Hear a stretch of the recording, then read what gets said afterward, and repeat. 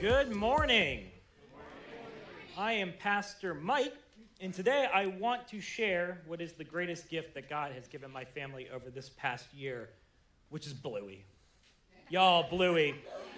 Oh, my daughter's favorite TV show. For those that don't know, Bluey is an Australian kids show about a family of dogs comprised of a mom, a dad, and two kids around the ages of 4 and 6, where each episode is about 7-ish minutes long and is essentially a vignette of their everyday life, usually depicting creative play. And it's wonderful, it's moving, it's hilarious. It's the only kids show that I watch by myself. It is like a cold glass of water delivered into my body after 40 years of wandering in the desert of mindless children's media like CoComelon. Can I get an amen? I love Bluey so much. It is better than anything I have seen. And that's largely because, better than any kid's show, it layers humor so that simultaneously, in the exact same moment, there's always a joke for Audie that she finds hilarious and another deeper one that's all for me, usually relating to the absurdities of parenting toddlers. It just makes me feel so seen as a parent. Which means, and this is what I love about the show, Audie and I are always laughing at the same moment, even if it's for different reasons. It's not like there's this thing that she doesn't get that happens outside of the thing she does. Instead, it happens at the same time. It is perfectly layered, and it is such a delight. And watching Bluey really got me thinking this week about something that most people have experienced in their lives. And that is where, as adults, we return to stories from our childhood, only to discover that they had way more going on than we ever realized as kids. I think for folks my age, I often hear this is true for movies like Ferngully and Spirited Away. These movies that were these animated films where as kids they were just these fantastical visual treats. And then you come back to them as adults and you're like, holy crap, these movies are exploring themes that cover everything from like late stage capitalism to environmental conservation. And they just kind of blow your mind. Has anyone been there before? And I think for me, the most recent example of this was actually the Pixar film Ratatouille. Now, stop. I am not proud of this. Yes, you are. But I really am not. But I am recorded on a movie podcast saying that Ratatouille is Pixar's weakest and most shallow movie. Which is a terrible take. I know that now, okay? Okay? Can you guys forgive me? This is a church. Come on. The problem was that I saw Ratatouille as a teen.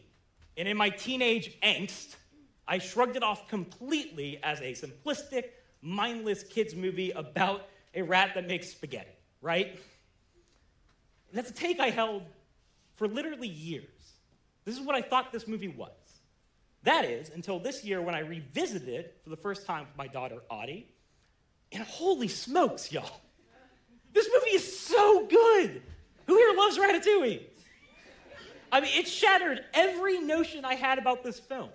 Coming back to it as an adult, I realized that in reality, it is a profound reflection on prejudice, as well as the relationship between art, creativity, and criticism, and how these things can bleed into each other and really divert us from our calling to make beauty in this world.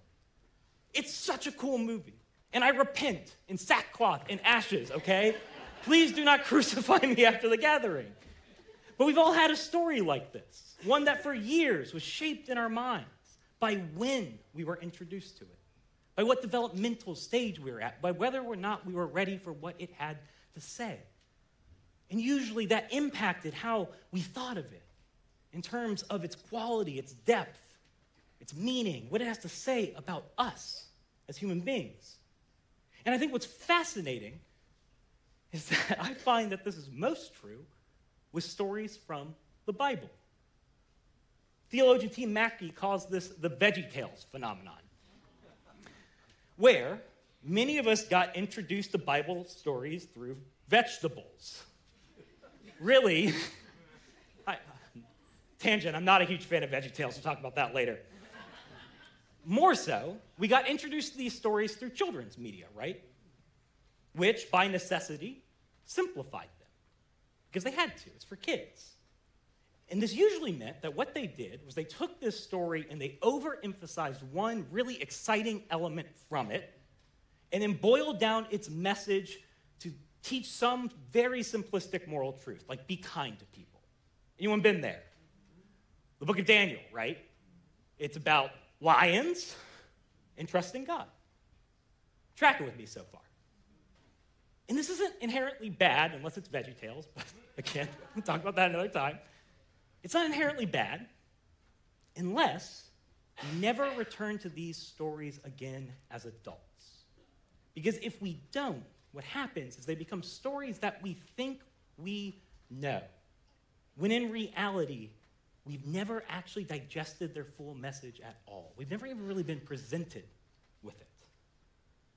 In other words, without returning to these stories with fresh eyes, they're like Ratatouille was for me.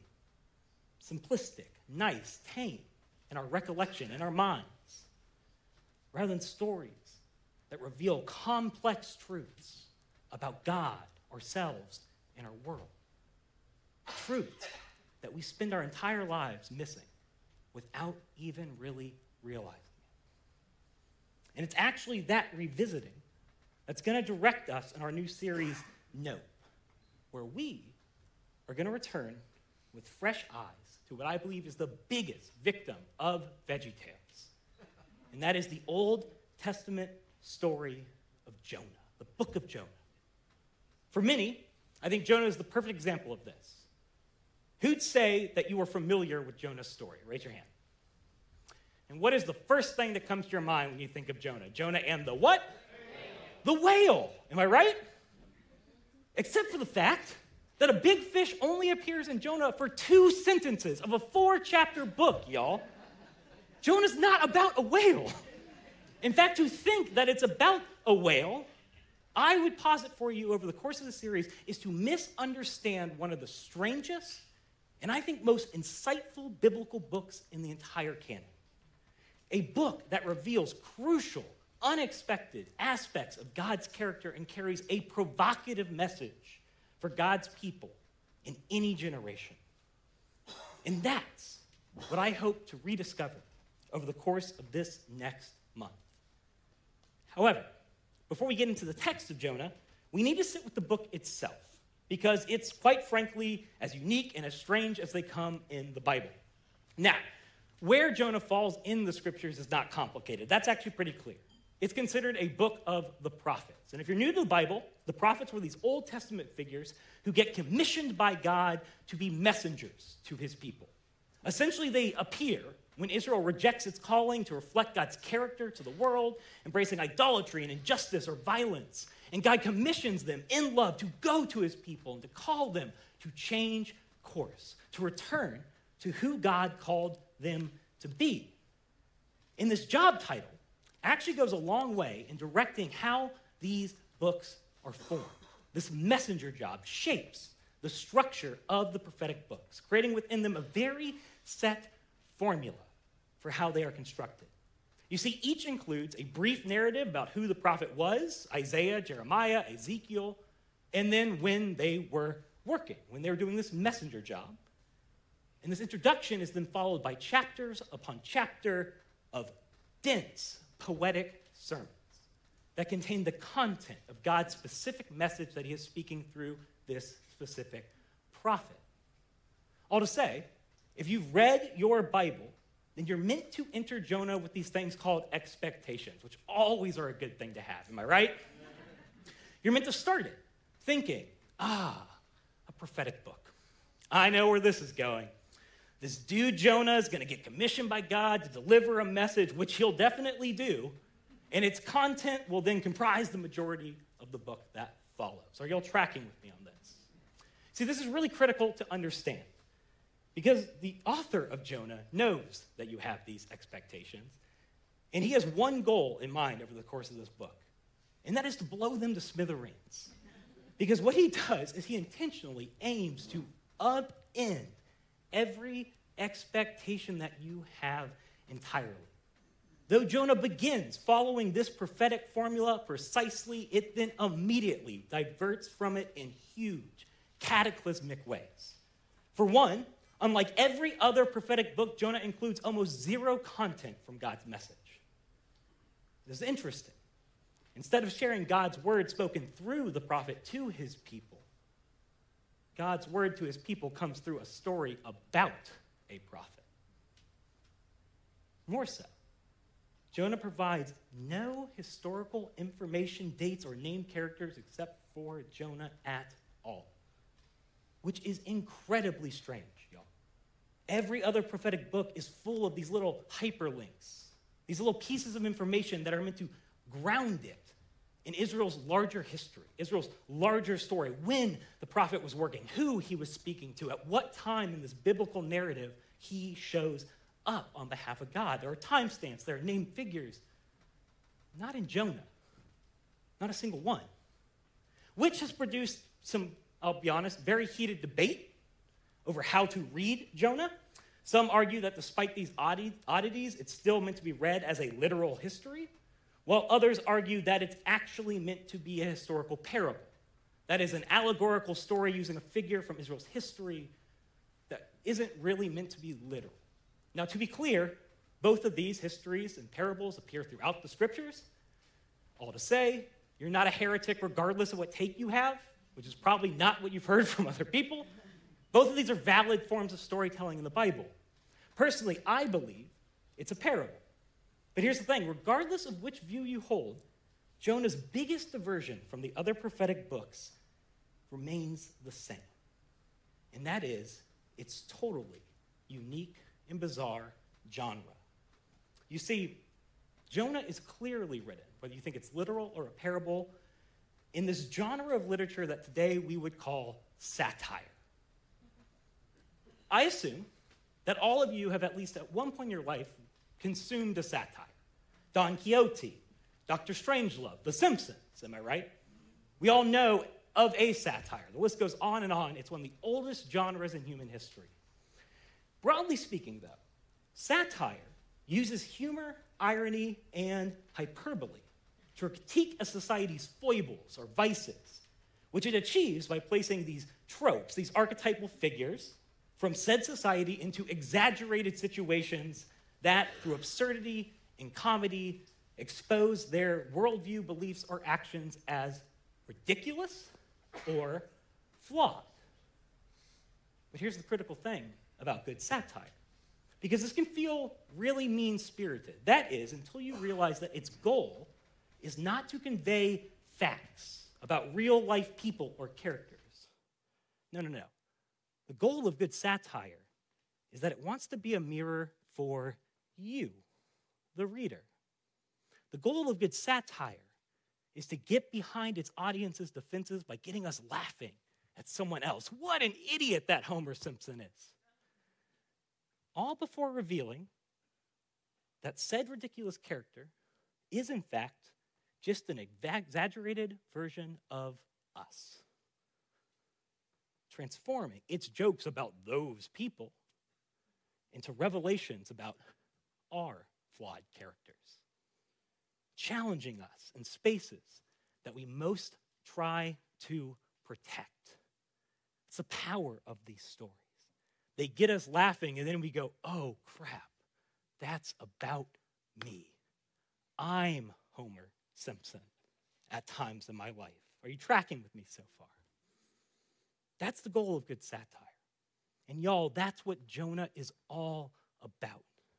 Over the next 5 weeks, we're going to see that it repeatedly takes these characters loaded with stereotypes. It places them into ludicrous situations in which they will shatter every expectation we have for them hilariously, frying every circuit breaker in our brains, all for the purpose of getting behind our defenses and subversively revealing hard truths about us as God's people in light of a transformative, radical, dare I say scandalous portrait of who our God is.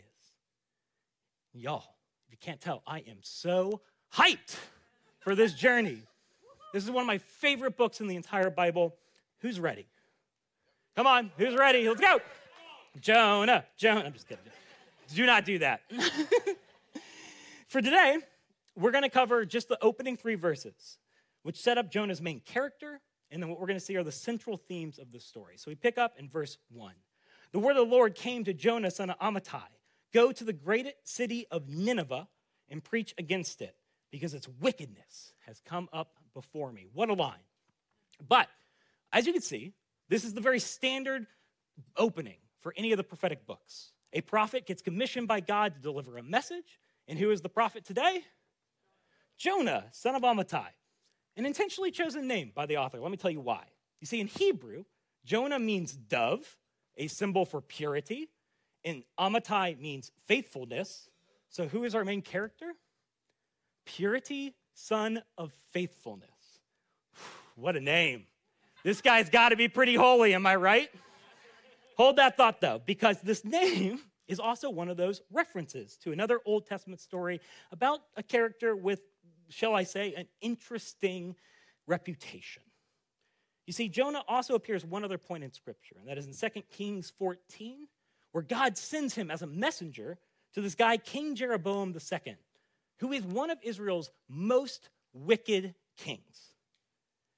And it's an odd story, because in it, what we find is that Jonah actually prophesies favorably for Jeroboam II, prophesying that he'll regain territory that Israel had lost to its pagan neighbors. Now, already, dapping up literally the worst king ever isn't the best thing to be known for as a prophet in the Old Testament, right? But what if I told you that it actually gets worse? Because what we find several books later is that a little bit down the road, the prophet Amos comes around and actually undoes Jonah's prophecy. He comes up behind Jonah and says, no. This wicked king, that's not going to happen. And what we find is the prophet Amos warns Jeroboam that if he does not turn to God, if he does not change course, he is going to lose all these things that Jonah prophesied favorably for him. And that is exactly what happens. Jeroboam's family rejects God, and it goes to war with this place called the Assyrian Empire. Hold that thought. Who reconquers their territory, wipes out Jeroboam's family, and takes Israel into exile. So I want you to imagine, you're an Israelite reader. How do you feel about Jonah as a character in your Bible? Not super great, right? You're at least a little dubious about this dude known for making positive nationalistic predictions for wicked kings that God ultimately comes around and reverses. Am I right? He's certainly not the most awesome prophet in Israel's history. Let's just leave it at that. So everyone got Jonah in their mind? Pure, faithful Jonah? Okay. Who's he sent to deliver God's message to? Does anyone remember? Nineveh. Another interesting choice. What empire was Nineveh the capital of, do you think? The Assyrian Empire. Now understand, Assyria was the most savage military empire in Israel's world. Archaeologists have actually discovered Assyrian murals that memorialize their conquest of Israel, which depict the strategy that they would use when besieging a city, where they'd skin and impale captured enemy soldiers alive, and then place them around the city so that you could always look out from your little trapped town and see your friends butchered all around you. Nice people, right? Think they're good guys or bad guys? Bad guys. So again, my Israelite readers, do you like Nineveh? No. They're the enemy. They're the epitome of all that has gone wrong, all that God opposes in his good world. In other words, what I would want you to consider is that this opening is great news for you as an Israelite reader. God has finally sent a prophet to confront Assyria over the injustice and the misery that they have caused to your people and to this world. But it's also our first taste of Jonah's ironic humor. Because who was used to conquer Israel in reversing Jonah's prophecy? The Assyrians, whose capital is what? Nineveh. In other words, God sends Jonah to the capital of the empire that undermined his prophetic career. God's got a sense of humor, am I right? But this is it. This is the story. This is how Jonah's author sets up the tale that's going to follow. God commissions Jonah, the most pure and faithful prophet, to go to Nineveh, confront these wicked enemies on God's behalf, and demand that they turn from their evil ways. Huzzah! Am I right? Who's pumped up? Let's go, God. Let me ask you, according to that prophetic book formula, what should come next? Jonah should do that, am I right? Jonah should go to Nineveh, deliver God's message, whose content will comprise the rest of this book in these poetic sermons. But, verse 3, but Jonah ran away from the Lord and headed for Tarshish. He went down to Joppa, where he found a ship bound for that port. After paying the fare, he went aboard and sailed for Tarshish to flee from the Lord. So what does pure, faithful prophet Jonah do? He immediately bolts in the exact opposite direction. I want to show you this. I want to show you on a map. Okay, so Jonah's around Joppa, right? If you look a little bit up to the right, there's Nineveh. That's about 500 miles away. And then if you go all the way to the left, you find Tarshish, which is about 2,500 miles away. Let me ask you a question. Does Jonah intend to go to Nineveh? No, no. Nope. In fact, Tarshish at this time in Hebrew literature represented the end of the world, the last known stop before you go off the cliff into oblivion. Pure, faithful prophet Jonah literally flees to the ends of the earth to avoid going to where God has told him to go. He just says, nope, I'm out. Yo, this is hilarious, right? You can imagine kind of like a laugh track playing underneath this scene, like the little Seinfeld, bum-ba-dum-ba-dum, like that bass line. This is comedy. I cannot overemphasize how insane this is. In the entire Bible, the whole thing, Jonah is the only prophet who flat runs from God, which is obviously bonkers. Jonah knows scripture. Do you think Jonah actually believes there's a place where the God of the universe cannot find him? No. This is delusional. Something has snapped inside of Jonah's mind and heart at this request. In other words, he has lost his marbles. And the question that we're meant to ask, that the author wants us to ask, is a simple one. Why? Why does Jonah run? And that's a really interesting question to think about. Because if you, like me, first learned about Jonah through the God-forsaken VeggieTales, that wonderful fruit or whatever they are, then your answer's probably pretty simple, right? It's that he was afraid. Anyone else? Is that what you've heard about old Jonah, pure faithful Jonah? Which makes sense. Kids get fear. Overemphasizing a lesson on overcoming our fear is a good lesson for children. It's actually really easy to read fear into Jonah's story, since, the Ninevites had this pesky habit of skinning Israelites alive. But here's the thing. Jonah never once says that he runs because he's afraid. That is not in the text. You can go home, read all 4 chapters of this book. That never appears even once.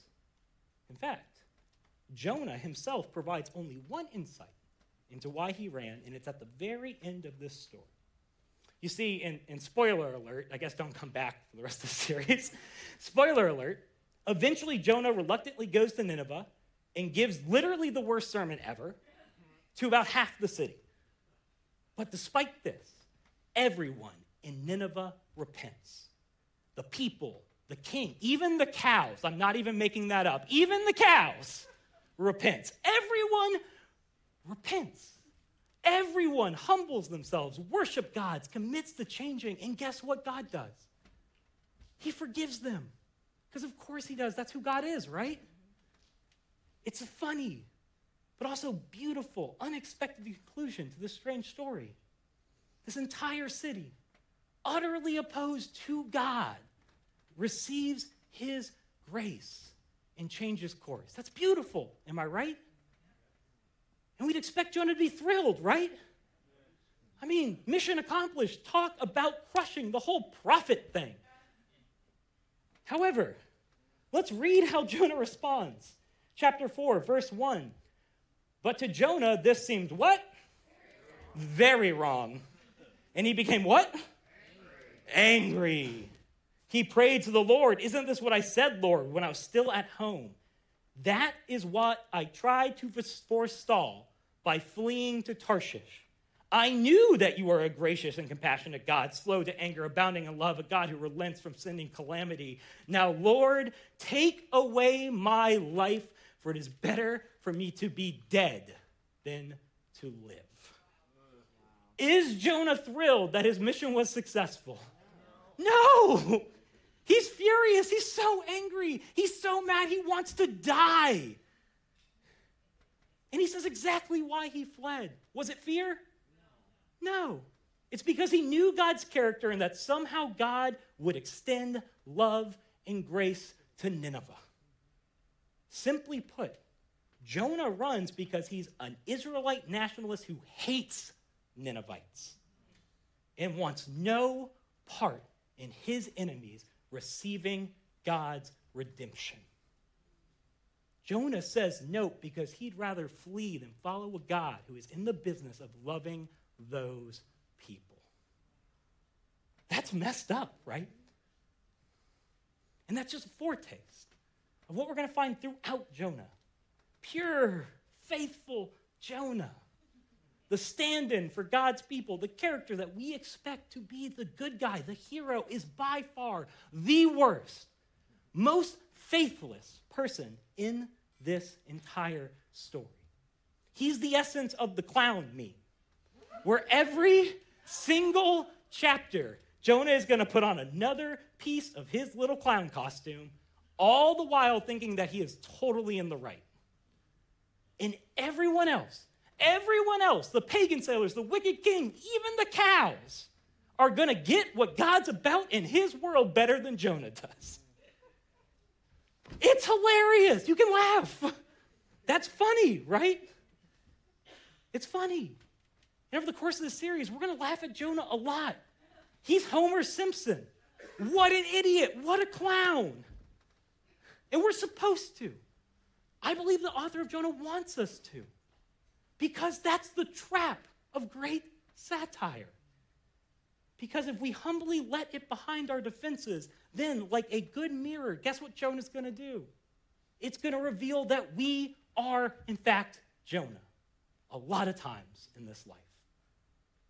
Because who is Jonah when you get down to it? When you really get down to it, he's just an arrogant religious person with a worldview that God challenges, which he cannot take. Because he's fed resentment, pride, tribalism, apathy, pettiness, hate, and self-righteousness so deeply. He's become so invested in his self-centered vision of what's right. His small, egocentric ways of thinking about God and the enemy, that he's become blind to who God really is, what God wants to really do in his world.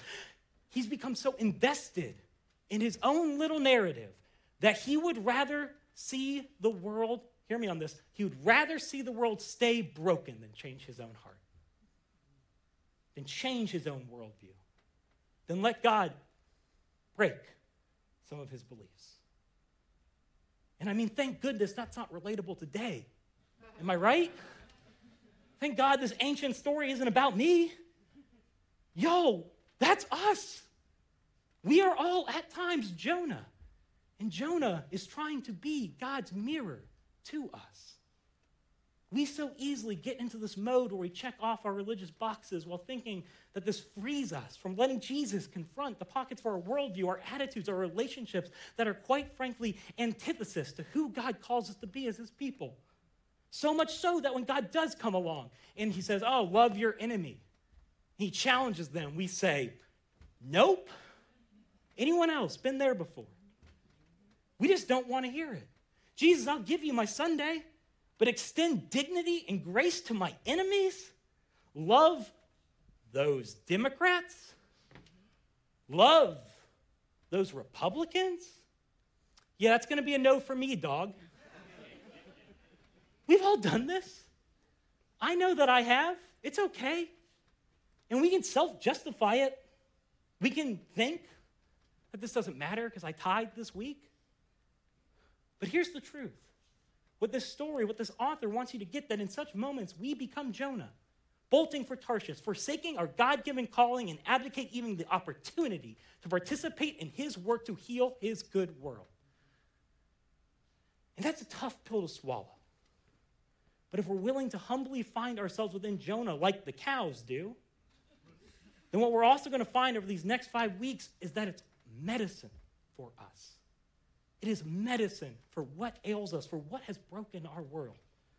Because Jonah's it's about more than just a whale, y'all.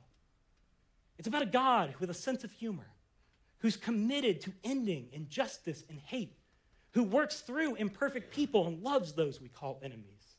A God who shatters human prejudice with this scandalous grace that includes us, our Ninevites, the cows, and everything in between. That's Jonah. And that's where we're going to go over the course of this series. So, with that in mind, as we head into worship and we head out into the world, I would just want to invite you, everyone here, including myself, to reflect on some hard questions that Jonah's going to ask us over the coming weeks. I think first it's going to ask us, who are our Ninevites? And do you accept the hard truth that God loves them as much as he loves you? It's going to ask us, where have you said nope and fled from being the kind of person that God calls his people to be in this world? It's going to ask us, where do you need to hear that God can work through your imperfections if we are willing to be humble and maybe change? Not out of fear, but so that you don't miss the amazing things that God wants to do through you because you're just so hateful and stuck in your ways. And above all, I think it's going to ask us, where do we, each of us, need to hear the word of God spoken through this comedic story about a faithless, rebellious prophet Jonah? Not just so we can laugh at him, so that God might sneak past our defenses and get the Jonah out of us. That's the invitation of this book. And y'all, that's good news. Amen? Amen. Let's worship.